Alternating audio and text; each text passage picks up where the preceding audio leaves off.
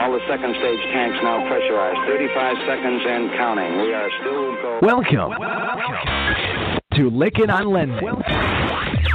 Are we beginning to see the formation of a fundamental shift in the American dream of home ownership? A weekly mortgage market update. 20 seconds and counting. Providing up-to-the-minute information of Chinese investors in the real estate market, and they're really starting to have an impact, but it's only on interest rates, loan programs, and hot industry news relating to the mortgage industry. T-minus 15 seconds. Guidance is internal. If you look at it on a dollar value, it's significant. If you look at it on a unit basis, it's inconsequential to the overall big market. To participate in today's program, our guest call-in line is 646-716-4972. Here's the deal. How much of the market, real estate market, is comprised of this type of property? 12, 11, 10, 9. Ignition sequence start.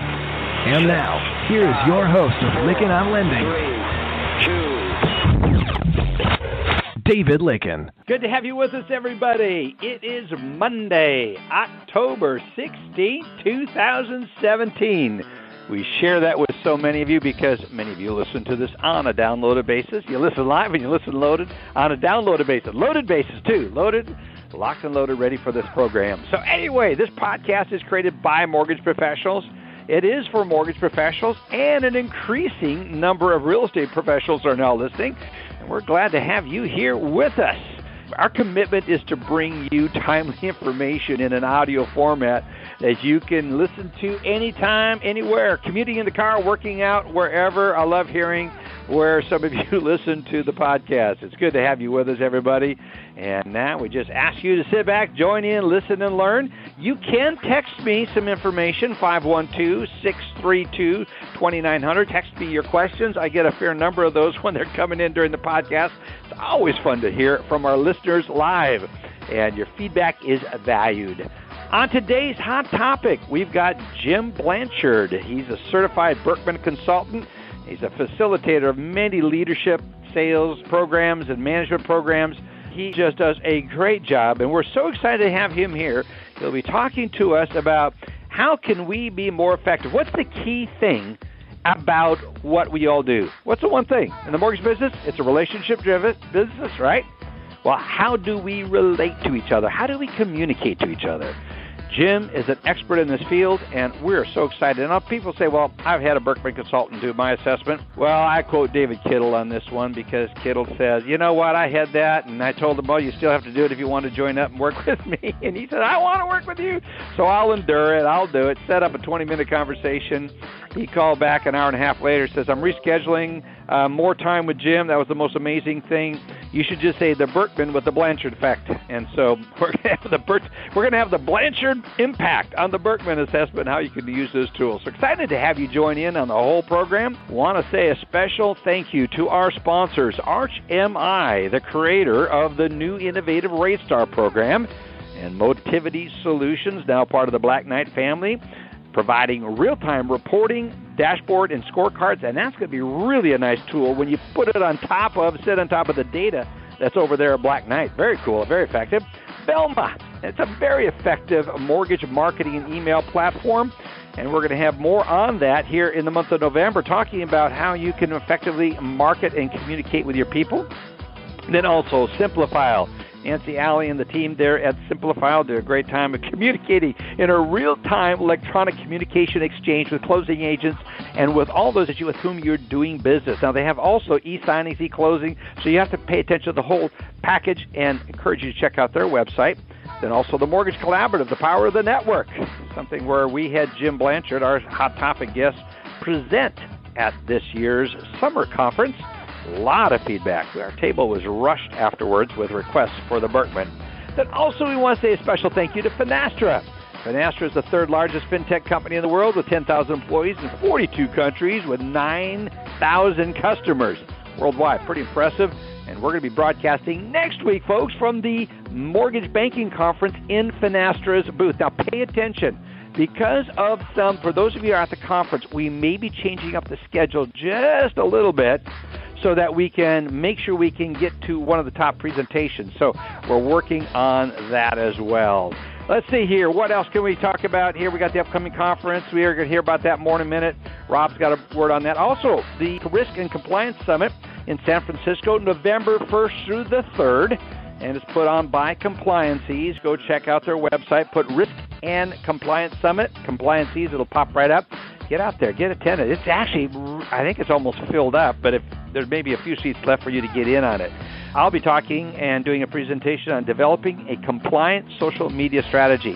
And I'm going to have Alice Alvey hooked up to my cell phone, let her hear everything. She correct me while I'm doing it. I don't know if that'll work. I was just joking. I'd love to get all that. We do have Don Lamp, who is going to be presenting with me, and so we'll get out there. It's going to be a great discussion, and I look forward to sharing that with you, as we're going to be talking and repeating that the first week in November. We're going to be kicking off a social media marketing strategy discussion, and we'll have Don on as our guest then.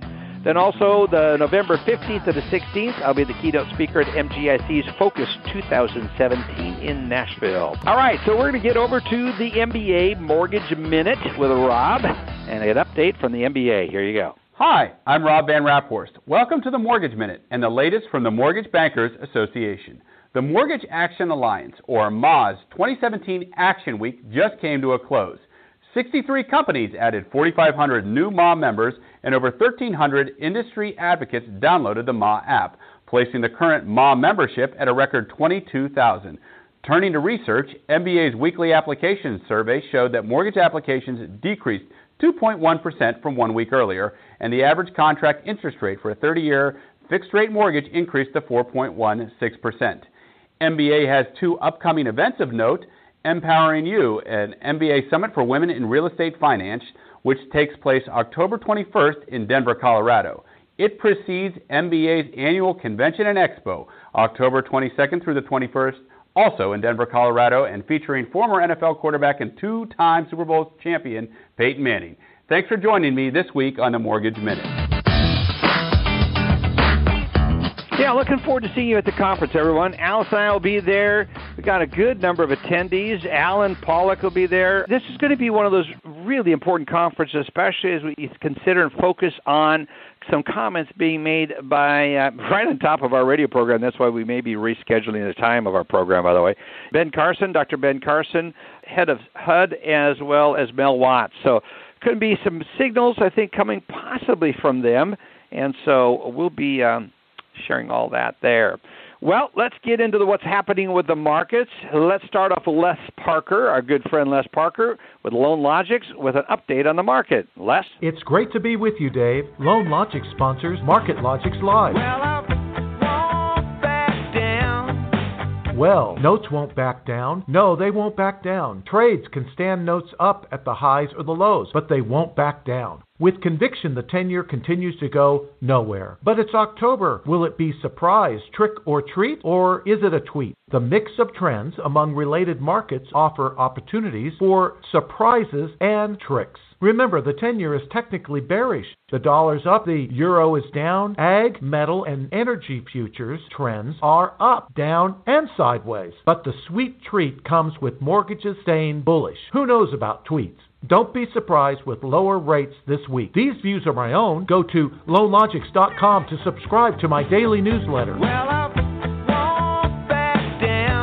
Well, that is better mixing. We've been working with Gary Kentrabone, who does all the mixing of all that segment, and that, at least on my side, it came across a lot better than the audio the last time.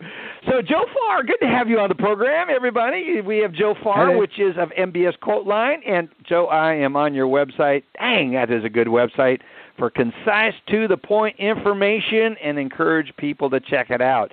So, if they were looking at your site right now, what would they be? What would they be reading? See, MBS prices are down a little bit today. Not a lot, only a few 30 seconds. And, this morning, actually, most of this maybe has to do with Janet Yellen yesterday. She made a pretty hawkish speech, and the market perceived that as a further indicator of an increase in December. In fact, the expectations now in the CMA futures is for 93% chance of a rate hike in December. That's up from just Friday at 83%. I guess once you're at 83, that little increase doesn't matter a whole lot, but it's almost certain now. And much of that was due to a speech by Yellen yesterday. This morning, the only thing that came out was a stronger than expected Empire State Index. Of course, that's just a regional deal and not a big market mover, but it exceeded expectations by a bunch, and it too contributed to a small drop in prices today. And, when you compare what's going on today to what happened last week just about every day we saw an improvement in MBS prices. None of them were really big movements, but the bigger movements did come on Thursday and Friday. On Thursday, a strong Treasury auction, 30-year Treasury auction, caused increased MBS prices. And then on Friday, big data came out on Friday. Fortunately, the market focused on the bond-friendly data rather than the data that maybe would have had the opposite effect on things. The inflation data, CPI, came out Friday. The overall number was a pretty hot number at 2.2% inflation. But when you back out the hurricane-related energy cost increase and just get to core inflation, it was exactly what it's been the last 5 months. So at least that trend is flat as opposed to rising like several other inflation indicators have been, and that was good for MBS prices on Friday. Also on Friday, retail sales data came out. It, too, was better than expected, and the Commerce Department even admitted that they don't know. Yeah, they don't know if the hurricanes were good or bad for that number. There were positive and negative effects associated with hurricanes. So as I've said before, I think that's going to be the case for some time to come, and everything that is looked at will be what was the hurricane-related effects to that. So the market focused on the inflation data and improved MBS prices on Friday. Other than that, not really much came out. At 10 o'clock on Friday, though, the consumer sentiment came out, and it jumped to the highest level since 2004. That was really interesting. I think that's really was. And the market did react a little negatively to that number, but still ended the day better. For the week, MBS prices improved about 3/8 of a point. This week, what about this week? Yes, not a lot. That's what I'm hoping. But of what is out there, I'm looking at the National Home Builders Survey, housing. That's going to be that's one of the items that's out there. I don't know which that's one a big think? one. Then housing. Well, the existing home sales is the bigger number, although it's somewhat a little dated in that it's closings from contracts signed a couple months ago, right. But it is 90% of the market. So existing home sales number on Friday will be big. Housing starts on Wednesday, and then home builder sentiment, as you mentioned, comes out tomorrow. So all of them will contribute toward a better understanding of what the housing market looks like. And those two are going to be somewhat affected by, housing starts are certainly affected by the hurricanes, and existing home sales, maybe all those people that had signed contracts backed out of them in time. Be interesting to see. Industrial production is about the only other big event next week. It comes out tomorrow, and then the last little regional manufacturing index is on Philly Fed's on Thursday. So.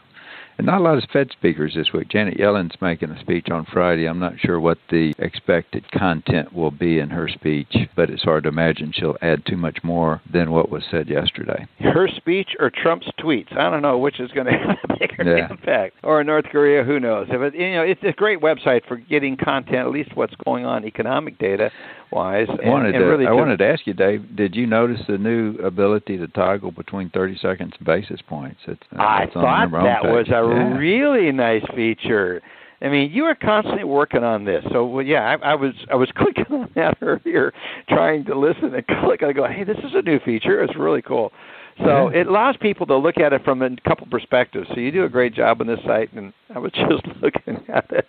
I was clicking on some of your comments. I'm going, I got to ask him a question about this. So good job. And you allow people to dial in. They're not using it. They can call up and get, if they haven't taken advantage of it already, they can. If you have, don't come back. You can only eat so many times off the sample tray. You got to sign up, use the thing. Yeah, but if you haven't eaten off the sample tray, you can go over there and actually download and get access to it for a few weeks there and get some use. So, Joe, how's the best way for people to get a hold of you and to be able to sign up? Email address, joe.farr@mbsquoteline.com, or phone number 512-637-1763.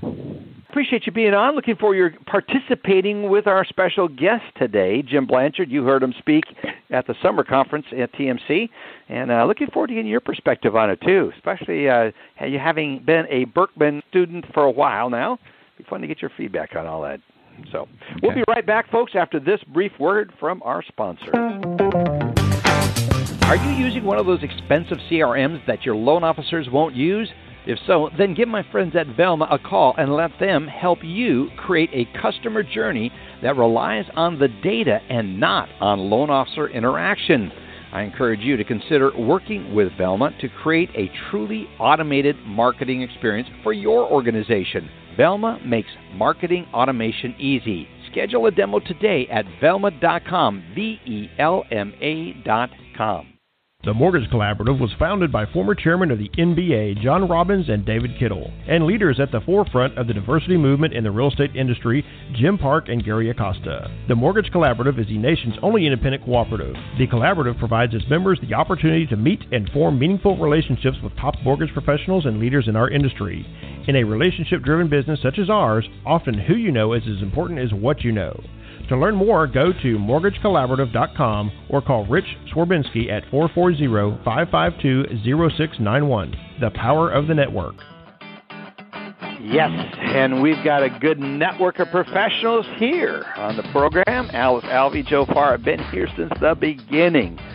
Gosh, almost. Is it 8 years now, Alice? It's just hard to believe how long we've been doing this, but in many ways it seems like yesterday. We're past 7 years. I think we're in our 8th year, I think is what it is. Am I mistaken? We're coming up to that. Yeah, we'll be coming up to that. I'll have to look at the exact date. It was in the later first quarter of the year. So yeah.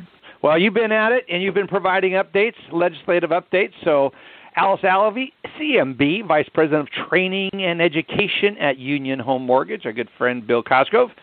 What's the legislative update this week? Well, thanks, Dave. Well, yeah, what kept us busy a lot over those 7 to 8 years was, implementation of TRID, right? So actually we were noting that TRID is now officially 2 years old from when we all had to start working with the LENCD. But one hole we're trying to still get cleaned up. The comment period did close for the black hole proposal that the CFPB had posted. For those of you who aren't sure what this is, there's an unusual part within the regulation that requires 4 days for a CD in some cases, or an extra day for an LE when they have to go out, and you've got last-minute changes just prior to closing. And this proposed rule is to clarify that, still only 3 days is needed if you're using the CD itself to reset tolerances. And so that comment period is now closed. We'll be watching to see how long it's going to take for this to actually be published and for us to have something we can actually work with. Oddly enough, we're not getting a lot of traction on some of the things we need in Congress, but 2 bills did move into ordered reported. So only about 1 in 4 bills move out of committee into this status. And what that means is now the committee is recommending that these 2 bills are actually brought for a full review by either the House or Senate, whichever they've come through. In this case, it's 2 House bills. One of them is for adjustments to the HMDA ruling, which would really help small banks and credit unions. So in the new HMDA bill, we're supposed to start taking all the new HMDA data and start collecting that with applications on January 1st. And at the end here, we have some small entities having some problems with being able to report. So the new rule would require that if you had more than 100 originated, closed-end, and 25 HELOCs, you'd have to start reporting. And they want to change that to be 1,000 loans. Now, that's a big number, in my opinion. We're excluding a lot of entities. It's really not that hard. I mean, I get it. You have to collect information. You have to have the systems to report it. And I understand small entities have limited staffing. I've worked with hundreds of them.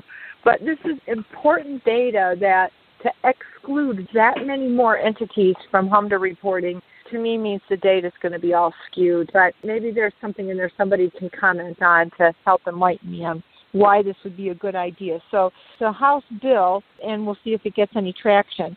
The other group that must have way more lobby money than we do, because the SAFE Act did not move anywhere. SAFE Act transitional licensing hasn't moved anywhere. But a bill to preserve manufactured housing did, which would exempt essentially their salespeople from having to be licensed. So one of the things that happened with the SAFE Act was anybody who actually worked for a manufactured home developer got looped in as being classified as a loan officer because they're paid on commission and they talk about, financing arrangements. Well, they're trying to get themselves exempt by fudging with the wording that, it's not, cars, they're essentially not selling real property. So, and I get it. Some of the disclosures and the rules are real clunky for them. But to do full exception, I don't know. I still have to think about this one to talk to some of my friends over there, because I think there is a downside. There's a benefit to them making sure they follow certain rules and they are properly trained and licensed. But I get it. A lot of the training and so forth isn't directed to their consumer-type lending product. So anyway, that bill did move forward. We'll see if that gets voted on. There is a matching Senate bill. They'd also changed the high cost threshold. So they're really looking to take manufactured homes out of the loop when TRID specifically or SAFE Act specifically pulled them in. So we'll see what happens with that. So that's my report for today, Dave. 2 things that move forward that only affect 2 side groups and not the greater whole so far for SAFE Act licensing. We'll see. Looking forward to seeing you in Denver next week, Alice, getting together. Hopefully, you'll get our schedules coordinated so we can actually spend a few minutes together. But it's good to have you here, and we'll look forward to having you live in the Finastra booth next week when we do the podcast, whatever time frame we can pull that off. We're still working on getting that resolved. So good to have you here with us. Thanks so much. Say hi to Bill Cosgrove and the team there at Union Home. Looking forward to seeing you there in Denver. Let's have Dave Bolin come on, talk about Finastra. Hey, thanks a lot, David. Finastra is extremely proud to be a key sponsor of the Lykken on Lending program.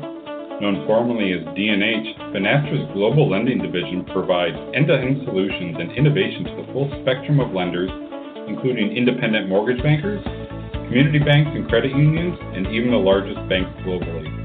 Learn more about how you can provide an innovative digital experience for your borrowers by leveraging our multi-channel point-of-sale solution, which includes the new MortgageBot Mobile, by visiting our website at finastra.com.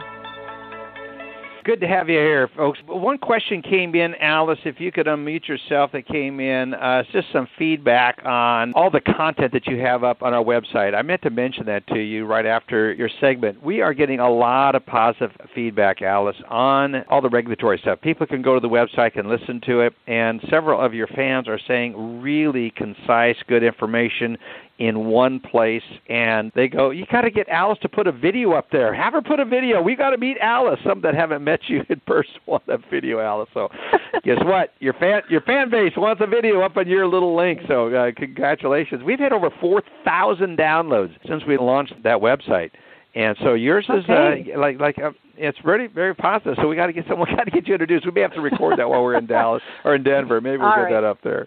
Oh, good. I'm glad they weren't asking for a spreadsheet. I can handle a video. Yeah, video, yes. Spreadsheets, yeah, we can do that too. We can provide all. But it's really good. Yeah. And they said it's about time you did this because it really helps us go to a place. So, folks, if you have not been there, go over to the website, Lykken on Lending. You can go to the regular download and listen to the podcast via the Blog Talk Radio. That'll always be available. But if you really want to get and download specific content, you can listen to the whole podcast there, or just the Hot Topic segment, or each one of the participants' segments.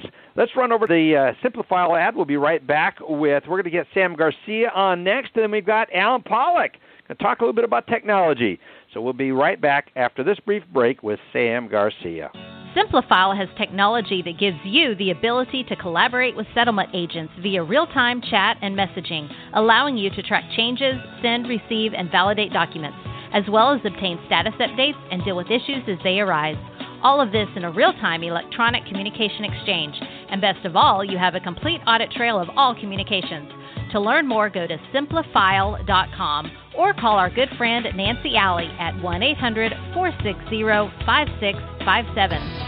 I'm chuckling. One person just texted me. They go, why don't they want a video of Sam Garcia and Joe Farr? I'm going, well, that's right, because we're a bunch of ugly old men. Then you got Alice out there with all the knowledge, and she's just fun to talk to and just attractive as well. So anyway, Sam Garcia, good to have you on the phone. That cracked me up.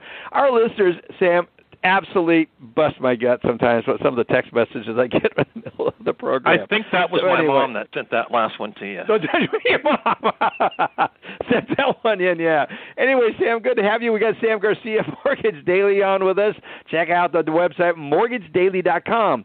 What are some of the news stories that you're reviewing today, my friend? Well, we're right in the middle of earnings season, just started last week, so we get these, rich details from the banks on their mortgage production and their mortgage businesses.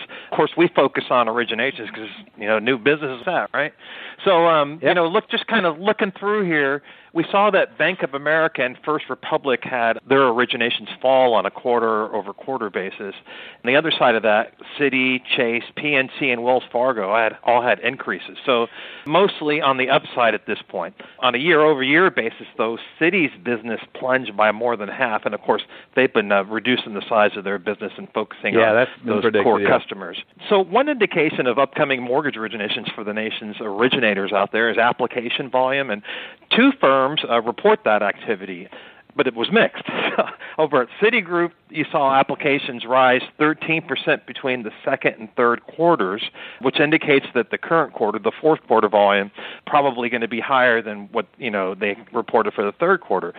But over at Wells Fargo, they had a 12% drop, so we can expect that it's likely Wells Fargo will see lower originations. So, these things are just piling in, by the way, all these reports. They just kind of overwhelm us here. But I love the data, and I love the stuff they give because these are, some of the biggest originators out there. But, we've got some other headlines. If you'd like, I could briefly review a few. Yeah, let's run through those real quickly, if we could. Okay. Well, moving back to Chase, and its third quarter earnings report, it said that it's the biggest bank by U.S. deposits now. It just became that. And it's really funny because we look at their branch count each quarter.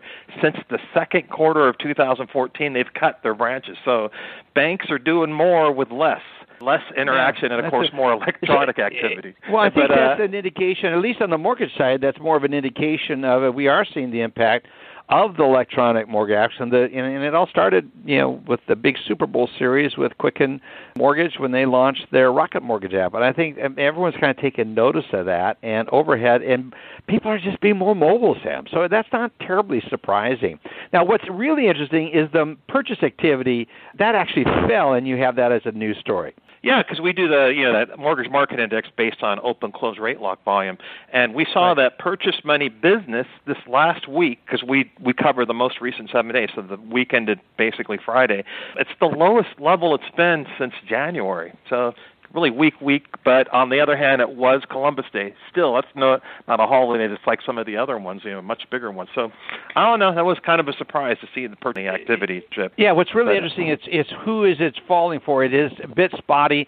You talk to some lenders, their volume's up outrageously, and others it is trending. But there seems to be a general trend line down a bit, so that's not terribly surprising. One thing we could probably note is that it's non-banks tend to do a little bit better with the purchase market because the banks all have these big servicing portfolios, so they take a bigger hit when refinances drop. Yeah, that makes sense.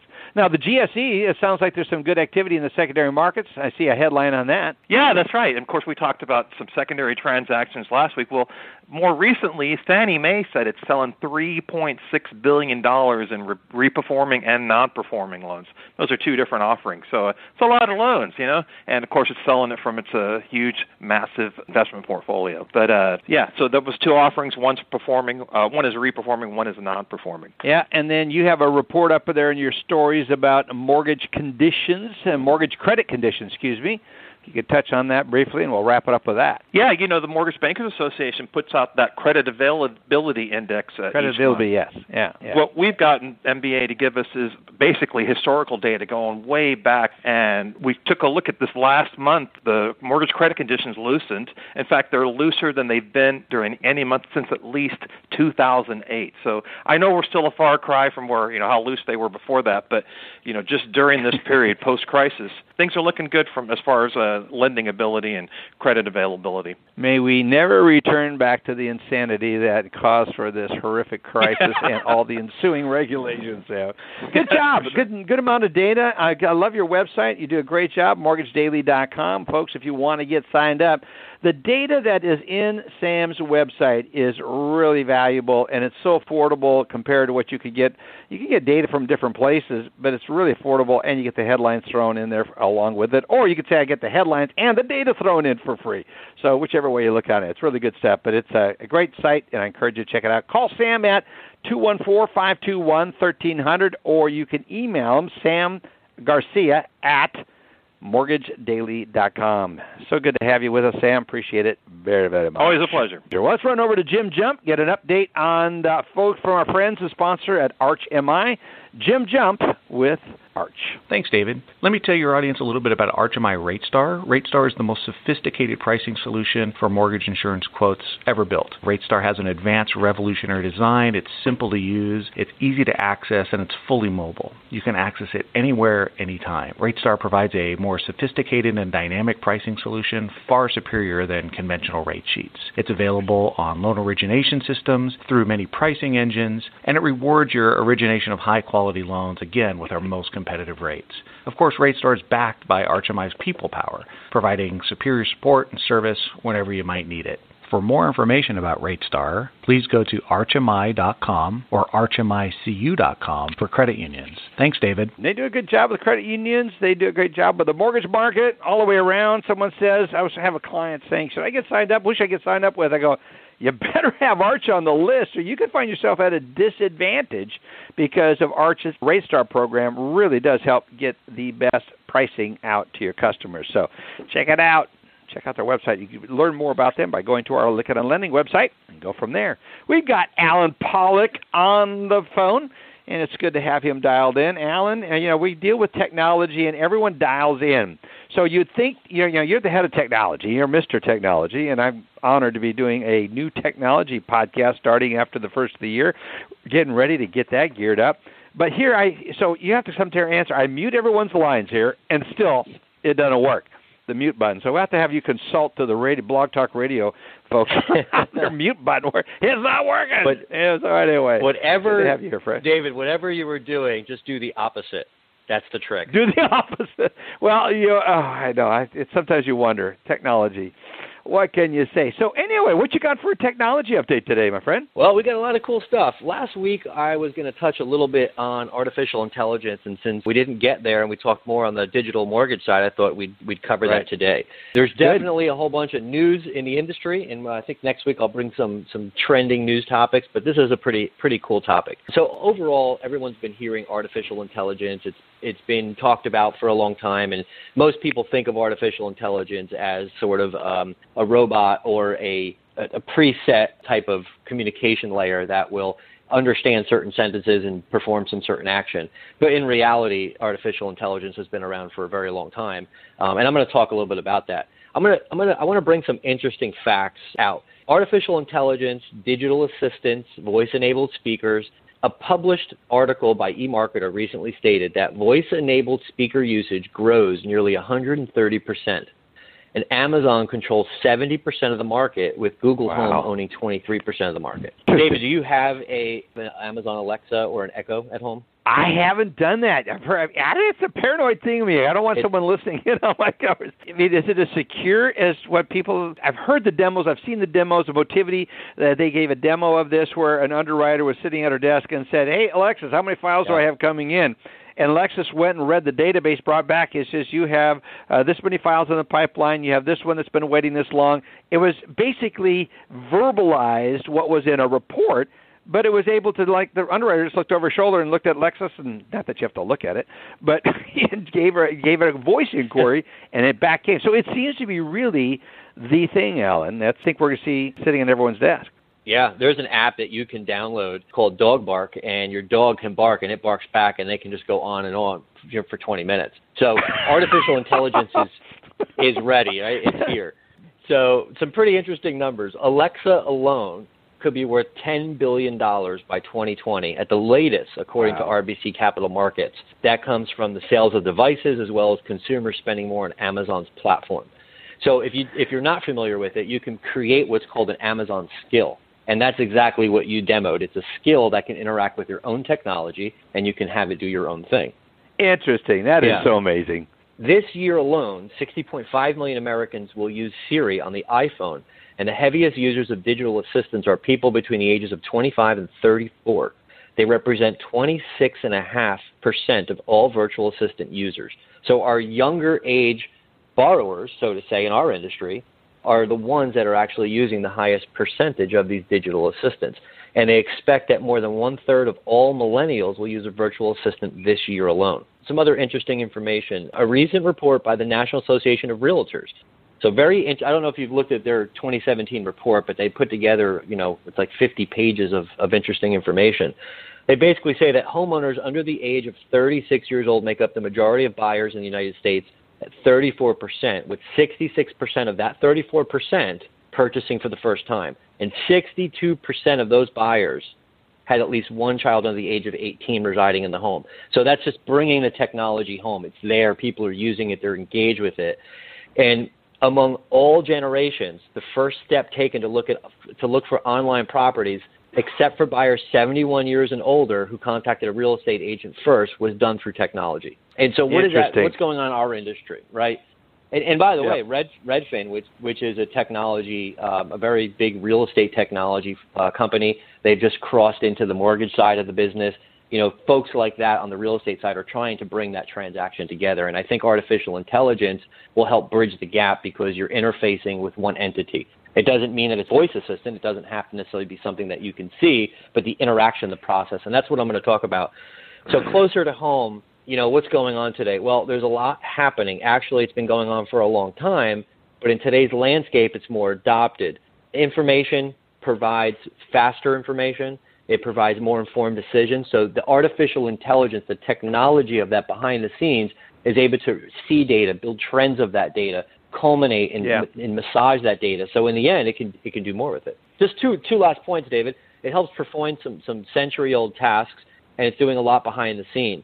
And it also helps with back-end workflow automation. And I think that's the biggest piece, right, is how can you create better efficiency using this artificial intelligence. And when I said it's been around for a long time, it has. It's been around on the predictive analytics side. It's been around on the first sort of websites that were there for loan officers to be able to take apps from borrowers and what happens in that workflow process behind the scenes. So I think it's a little bit rebranded, and there's been a lot more technology that has come into it. One last piece I'll leave you with is Data Nomers. They're a New Jersey fintech startup. They've created a financial risk profiler, and they were featured with the word artificial intelligence all around them. They also, at Finovate Fall, which just recently happened last month, they were one of the hot companies. And what they're doing is they're creating the process for the underwriter. They're going out to social media and everywhere they can on the internet, and they're finding as much information about those applicants, and they're aggregating all that data together, and they're using that data to help the underwriter understand who they're dealing with. And so you're going to start to see more technology like that hit us as well. Fascinating stuff. One person just texted me and said, why are you waiting till the first of the year to start this? This is so fascinating. Can't wait for this segment to happen. The other one says, I'm renaming my system. I don't want to ask Lexus. I'm going to ask Alice. So we may have to trademark your name, Alice, again. That's hilarious. Ask Alice. So anyway, good David, job, Alan. Appreciate it. Minute. I'm going to steal one more minute of your time, and then you can mute me. For those that are super tech savvy, there is a tomorrow streamed live. Go to digitaltrends.com. There is the epic USA versus Japan giant robot battle, and it's the battle to the death. So check it out. Every nerd's going to be there, dialed in now. That's good. Alice, so what do you think about that? Ask Alice. Ask Alice. I think that's hilarious. It's been done, right? Yeah, it's been done. We're going to have to, you have to trademark your name here. You're getting famous all on the radio program, so ask Alice. Yeah, that's a great one. Alan, thank you so much. Appreciate it. We got Jim Blanchard coming up right after the break, and we're looking forward to having everyone, all our regulars, participate in this discussion. Folks, we're going to be right back with the KPI of the week. Hello, thanks very much, David. Always good to be here. And this week's key performance indicator is application to funded cycle time. Since the arrival of TRID, cycle time measurements have obviously come to the forefront, everything from looking at the entire application to funded cycle down to sub-cycles or cycle time between milestones. Everyone wants to compress cycle time, and the beauty of this type of strategic KPI is that it can be tied to operational KPIs that track the tasks or processes within the cycle that contribute to how long or short that cycle is. So operational KPIs can be thought of as the cause, and strategic KPIs are the effect. And balancing and monitoring these key measurements really can drive performance, and this demonstrates again that what gets measured gets results. And with that, David, I will turn it back to you. Thanks very much again. Yes, what gets measured gets results. Great way to go about manage your business with intentionality. How about that? Well, I've got a good friend coming on. We have a good friend coming back to the radio program, Jim Blanchard. Jim is motivated as anyone I've ever met, as energetic as anyone. I won't mention his age, but I'm 67. He's got me by almost 10 years. We won't break up your age, but you're about 10 years older than I am. So anyway, he's helped so many people in so many areas over the last 40 years, and I kid you not, I hope to have half the energy he does at his age. He goes strong, and folks, he gave a presentation recently at the Mortgage Collaborative Summer Conference, and I kid you not, he stepped off the table, and our table was swarmed with people signing up. I want the Birkman, I want the Birkman. And it's not because of the Birkman assessment. Now, we're going to talk about the Birkman and compare it to some of the others out there. We're going to get into it we're going to spend a lot of time on it. It's the Blanchard factor. I don't care which assessment tool you take, you got to put the Blanchard factor on top of it, because Jim Blanchard has a way of bringing knowledge across that will help your organization have something he refers to as organizational health. Jim, we're honored to have you here, my friend. Good to have you back. Thank you kindly, sir. One of the things, Jim, that we're doing in our advertising is we talk about using the information in hiring, assimilating, and developing and managing people. And could you expand on the information? And for those of you, you're going to be seeing some new websites, some new videos that are going up on the website this week with Jim Blanchard, featuring Jim Blanchard. So talk about that, Jim. One of the things that's true in this industry as well as any other industry is that we hire people for technical skills, but we fire them for behaviors. So we'll train our employees on computer systems, all that great stuff Alan talks about, but we don't spend much time teaching our managers how to motivate and incent people. So we lose productive people because we've not met their needs and because we probably know what they are. So there's a lot of information that says people leave their leaders, they don't leave the companies. So our job is to work with the clients to develop behavior-based position descriptions. We map those to the Birkman profile so we can ask better interview questions and find the best fit for the applicant and the company. It's not a silver bullet. You can't use it as a screen, but good behavioral position descriptions and a tool that allows you to map those behaviors to something scientific is really a powerful team to help with the hiring process, with the onboarding process, and with the assimilation process. Talk about the assimilation process. What are you talking about when you say assimilation? We kind of have some understanding about training and retention, but talk about the assimilation and how this whole comes together. Well, one of the things that's really interesting is we hire somebody and we put them on a team, but we forget the fact that the team has a culture already built into it. So when you bring anybody, one new person into the team, particularly if it's a leader, you have changed the entire dynamic of the team. The benefit of using a tool like the Birkman is that it looks at 9 dimensions of the individual in the group. It identifies the culture of the existing group. When you're hiring, you can determine whether you want to hire to complement it, to supplement it, to expand it. Then you bring everybody together in a room and you share these things back and forth so there's a language to understand the behaviors, but there's not surprises as to how you react or how you don't react. What I've really found interesting about your presentation, I've heard you give so many of these. I just sit at the edge of my chair because it's one of the things we focus on, people, process, and product, and people is one of the most complicated parts of it. But in the recent TMC conference, you spoke about how our perception of ourselves and our perspectives of how others behave may be different. Can you give an example that how this applies in our business? Yes. A good example would be you have a producer, a loan officer, and that loan officer probably has high persuasion skills. They're a very direct communicator. They're very high energy. They tend to skim over details to create enthusiasm, and that's their outward behavior. Sounds familiar. And yeah, 1 or 2 of them. And then you have somebody that's your processor, and that processor person is focused on detail, accuracy, being very careful. So the processor comes to the detail person and says, we got to get this out, let's do it really quickly. Their natural style, their gift is to be direct and straightforward. However, the processor might not hear it the same way that it's being delivered, because what the Birkman measures is how you do things, what your self-reported usual behavior is, but it also measures how you expect other people to be or to treat you. So, For example, David, you and I have these same scores. We can talk about both of us. David and I both sound very direct and straightforward. However, if somebody says something overly direct or overly straightforward to me, I hear it potentially as an attack or criticism. And I will go to my stress behavior, which is either withdraw, my wife says I pout, or to over-justify my position and shout at somebody. Now, you can't tell that I need that kind of treatment by the manner in which I speak to you. So every interaction has to do with two people, me and you.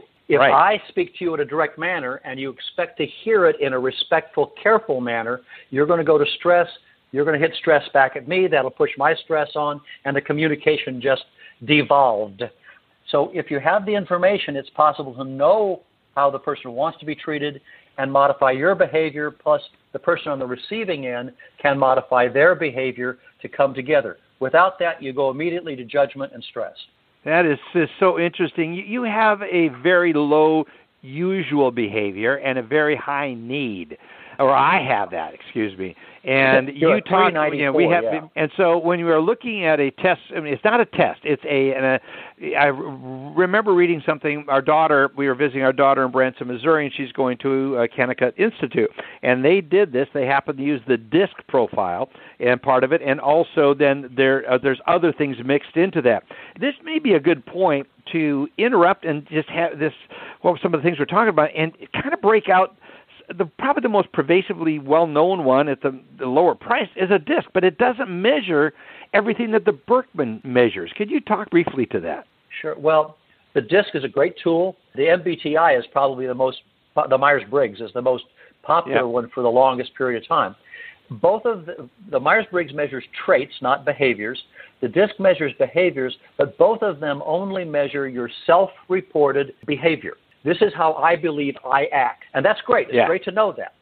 But, for example, for both you and I, your usual behavior, and mine too, is to be very much the talker, persuader, communicator, which is one of the four basic personality types. Not surprising that I host a radio podcast. That would be a high I on the DISC, for example. And it would be an E extrovert on the MBTI. So that's great. That's how we look. But the truth is that you need a lot of time away from groups of people. You need a lot of time to stop and think about things, and you need a lot of time to consider possibilities before you go do things. Nobody will know that by observing your very quick response and the matter you're very direct. If you don't know that, then you're likely to talk to someone who has those differences in a way that sets off the stress behavior, which is not productive. So the advantage the Birkman brings to these other very fine tools is that it measures how you expect other people to treat you and how you react when they don't treat you that way. So if you're working with a team, for example, the culture of the team is the combination of their needs, how they need to be treated. If you bring a leader in who is not aligned with those needs, that may be very good to get the team off the dime, but the interaction between them could become non-productive, and all of a sudden you've got 6 to 10 months to build trust. And that doesn't work real well. Interesting. That's so interesting. I want to throw the question. I have one more question, then I'm going to throw it out to Joe and then Alice and Alan to come in and get involved in this thing.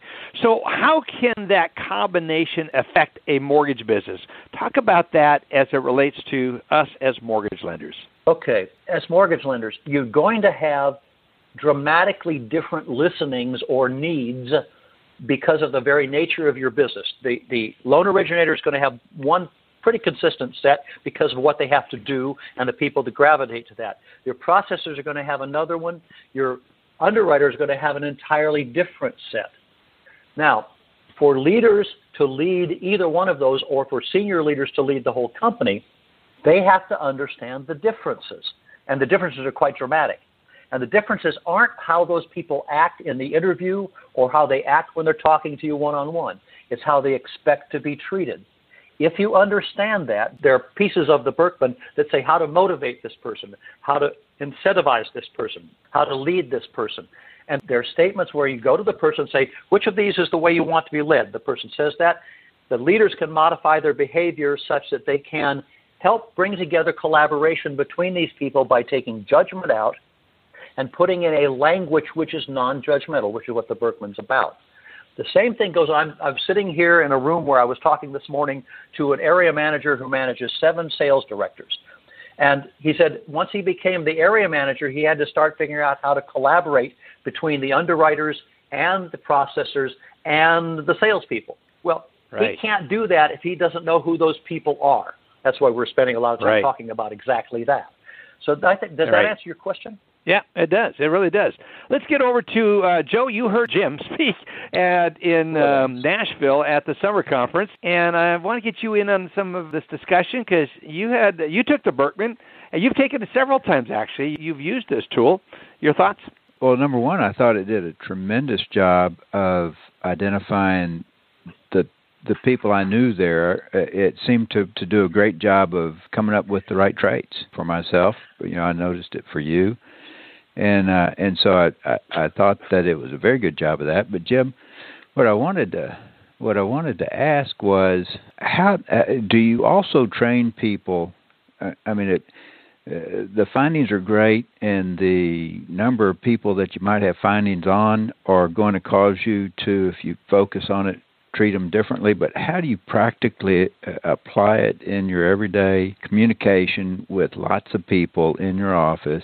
Is it even possible to do that? I mean, to me, it seems very difficult to apply. You're right. It is difficult to apply. But the answer is that, yes, you can. First thing that we try to do is we try to train the leaders on how the instrument works and on their own part of the instrument. Then we try to train each of the individual leaders with their team on how to communicate. Second, the third thing we do is we give each person a name tag that has symbols on it which identify things, and we ask them to put it on the outside of their cubicle or their office. If you go to Walmart, you'll find this on outside of every office, MailChimp, Emory University, and that's a reminder. Then we also provide each of the leaders materials where once a month at a regular meeting they can spend 5 minutes reviewing how this works. One of them is how to talk to me. And you identify how you like to be talked to, I identify how I like to talk to, and we say it out loud. And that begins to bring reminders so it becomes a language. So over a year's period of time of using the language regularly, using it in hiring, using it in performance measurement, using it in building job descriptions, it becomes the underlying language as to how you communicate with one another. Many of our clients have the grid with this information on it posted in their conference room with everybody on it. And anybody gets new, they get added to it so that people have it as a reminder. It's like anything else. You have to have mnemonic devices to do it. But you start out by training the leaders, and then by training the leaders to lead their teams using it. And we provide a lot of tools for each of the leaders to use on a regular basis. Every time they meet with, talk to, you use it regularly, and it becomes the language inside of an organization. Just that wasn't part of the training I had in the past, and that sounds like it would be, a vital step in benefiting from this. One of the things that's a problem with any instrument like this is it becomes the one big event. Everybody has a great time. They really enjoy it, and then they put it on the shelf and don't use it after that. We try really hard not to have engagements with clients where it's not an engagement over time as opposed to a one-time show. The neat thing is a lot of the tools we have can be self-administered by the leaders. So if we meet with the leaders once a quarter for a couple hours and walk them through, here's how you use this little tool, and then they go out and do it on a monthly basis with their teams, it becomes the language. It's not expensive for the organization because I don't have to come and do it each time, although I'd like to, but it also uses the same language consistently in a way that doesn't require somebody that's super trained in this thing to be able to use it effectively. Yeah, thank you.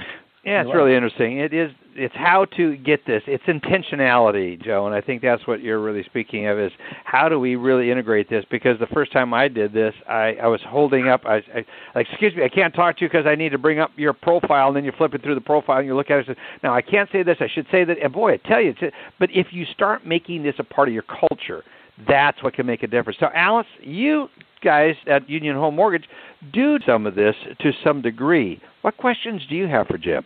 Yes, we're big on the DISC assessments. I'm very interested in Jim's description. As a matter of fact, I can't take notes fast enough for it, so I know I'm going to go back and listen to this podcast multiple times.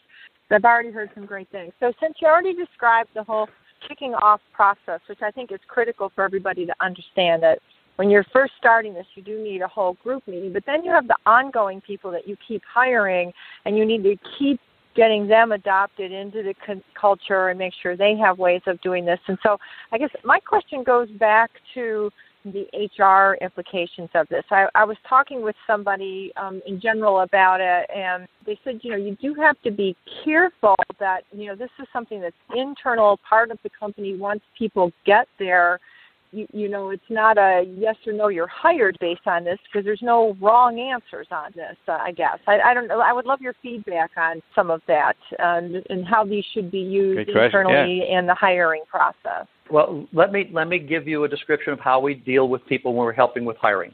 First thing we do is we come in, we help people design and build, if they don't have them already, a behavior-based position description.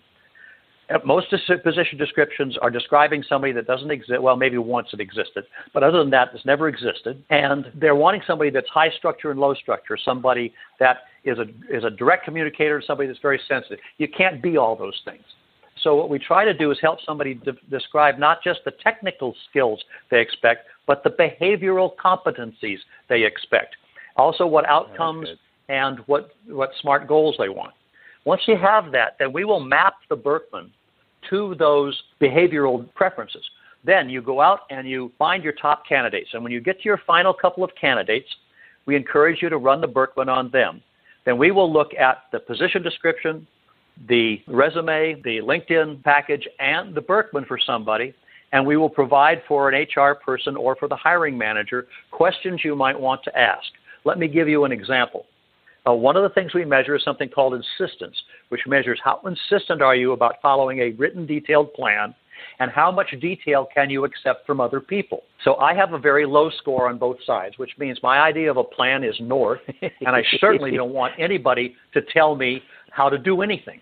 I mean, in a structured manner. However, I live in a world where structure is necessary. So what I have learned is that I use templates and checklists, and I can create very detailed plans, and most people want a 76-point plan out of 99. Now, if I'm interviewing, I'm going to talk about the fact that I can build a plan, and I've built them, and I can show people. But the question to ask me is, give me an example in the past of how you built the plan, and what did you start with? If I say I start with templates and checklists because I can't start with a white piece of paper, they scare me to death, then I'm worth hiring because I know how to get around it. If I say, hey, I can build a plan, then you start asking more questions around structure because that's not a natural gift the person brings. Does that help? Yes, I think what you've done a great job of is trying to help people frame that the questioning is still about a skill. It's not about a personality, and it's about asking the right questions to get to if the skill meets the need for that position, for what you're and your culture. Yeah, the instrument's not a silver bullet, should never be used as a screen. Now, Birkman will take on a project where they will take exemplars and they'll set it up and give you a fits the description, maybe fits the description, does not fit the description. It's a very expensive process, requires a lot of exemplars to do it, but it is viable through the DoD. But that's not what we're talking about. If you're going to hire somebody that's going to cost you, that you're going to pay $1.25 over $125,000, or that has the potential to earn that, and it doesn't seem unreasonable to spend $300 or $400 to run them through this process before you hire them, so that the mistake doesn't go out the other end. We talked to a company in your business that had hired over 300 people last year, and 226 of them lasted less than 88 days. They calculated that was about a $4.2 million bottom line hit. So your turnover is tough in your business. It's a retention, the way the loan officers bounce around, all that kind of stuff. But if you understand them, if your leaders know how to use this kind of tool to incent and take care of them, and if they learn to listen carefully, you can reduce that, because people lead their leaders. They don't lead companies. Sorry, I get a little passionate about that. No, you're absolutely right. Yeah. I mean, we found the same thing. We're a firm believer in it. That is good. There's so much here, and I'm going to run over to Alan. And Alan, as I'm sitting here thinking about how to implement this, was to Joe's point, I'm thinking in my mind of something like a sci-fi movie where you're wearing Google glasses, and when someone walks up to the room, in your room, it automatically accesses, does facial recognition, it pops up their profile in the Google Glass, and it says, to talk to Alan Pollack, be sure to do this and don't do this. Or talking to Alice, do this, but whatever you do, don't say this. And, I mean, how effective would be that? So, anyway, you got a question here. That's why I was listening to Joe's comments. You may have just given our listeners a disruptive technology idea, so there you go. Yeah. So you ask your Google Glass, you say, hey, Alice, how do I talk to you? And say, up pops Alice's profile. So anyway, that's hilarious. So, Jim, interesting stuff, and I agree with your assessment and what some of what Alice and Joe and David have been saying here. One thing I can tell you is I've taken a DISC profile as well as a few others, and the first time I took it, my colleagues had said, that's not who you are. So I took the DISC profile as who I wanted to be rather than who I was. So I retook it thinking about who I am today, and it came out and it matched my personality right on. And actually what's even funny is some of the ways that you were describing David, how you were able to pinpoint where he fits on that profile. And I know DISC isn't the only tool you use. It's just amazing how when you read that, after you've taken something like that, you can align yourself with it very well. So it's very interesting. Yep. But the thing I wanted to just mention quickly, because I know we're short on time, is that what you do also benefits technology companies, not just lenders. So on the technology company side, trying to build a product, trying to put a release together, trying to have good quality and interact with sales and innovation, it is just a lot of tension and a lot of stress. It's a lot of fun, too. So I just think that, what you do probably, and you probably work with technology vendors, but it fits there real well as well. Yes, it does. It's an interesting thing. One of the things that's true about the Myers-Briggs and the DISC is that they're both about 45 to 75 question assessments. Birkman's 298 are the dumbest questions ever asked. And it turns out that most people's scores, you can't kind of cheat it. Now, I've done this work forever. I've done 3,000 people. My wife's done 12. We've done this a lot. And I was recently asked to take the instrument again for a particular reason. I know what each one of the questions is asking. And I went through it and tried not to game it. And it turned out that my scores didn't change from 30 years ago when I took it the first time. It didn't change the standard deviation on any of the scores. And my need scores stayed the same. You won't find that on the Myers-Briggs or the DISC. It will change based on what you're going to do because there's not enough intelligence built into the instrument. Again, great tools, but they don't tell you how you expect others to be, and that's the biggest motivator. If you're in the environment that makes you happy, you will be more productive than if you're in an environment that does not make you happy. Yeah, that's great. So good. It's so true. And one of our listeners wrote, says, could you have him repeat the difference between what Birkman assessment measures, what DISC measures, and what Myers-Briggs measures? If you could just run through those real quickly. They were taking notes and couldn't get that information fast enough. Okay. The Myers-Briggs measures traits. The DISC measures perception, measures behaviors. They both measure self-reported usual behavior. This is how I believe I behave in situations. The Birkman measures 4 things. First thing it measures, which we haven't even talked about, is what it is you like to do. What are your interests? What are the activities that make you happy? That's a motivator. Then it measures how you expect other people to treat you or the environment that makes you most comfortable. That's the other motivator. Between those 2 things, it sets up what makes you happy and what motivates you and how do you expect to be treated. 2 behaviors are driven by that.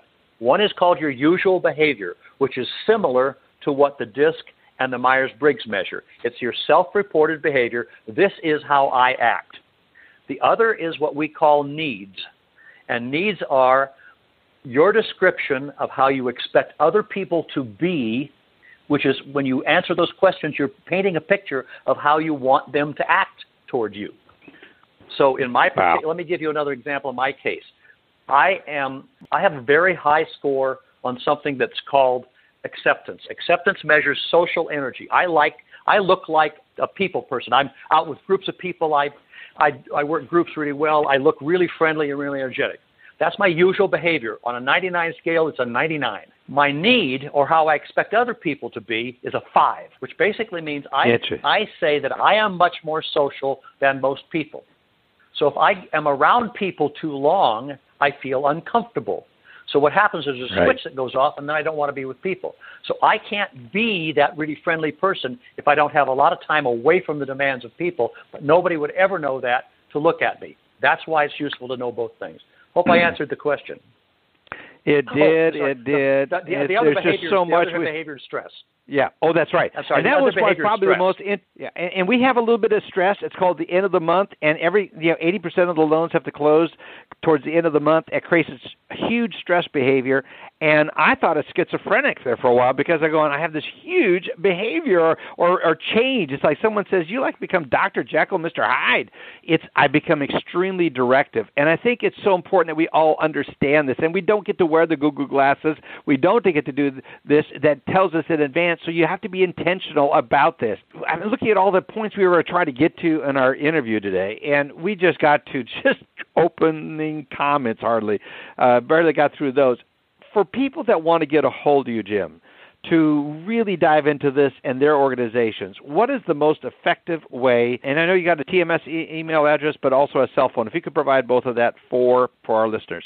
Okay, well, I'm green, so green is the color of talker, persuader, communicators. So I like people to talk face-to-face. So my cell phone, which is the only phone I have, is 512-203-7422. You can also reach me at jblanchard@tms-advisors.com. Yep, and it's advisors, O-R-S, at the end. Yes. He would prefer talking to you, listeners, so give him a call. You'll enjoy the conversation. My favorite quote is David Kittle. I don't need another Stessman. I'll do it if I have to, and I'll talk to Jim if I have to.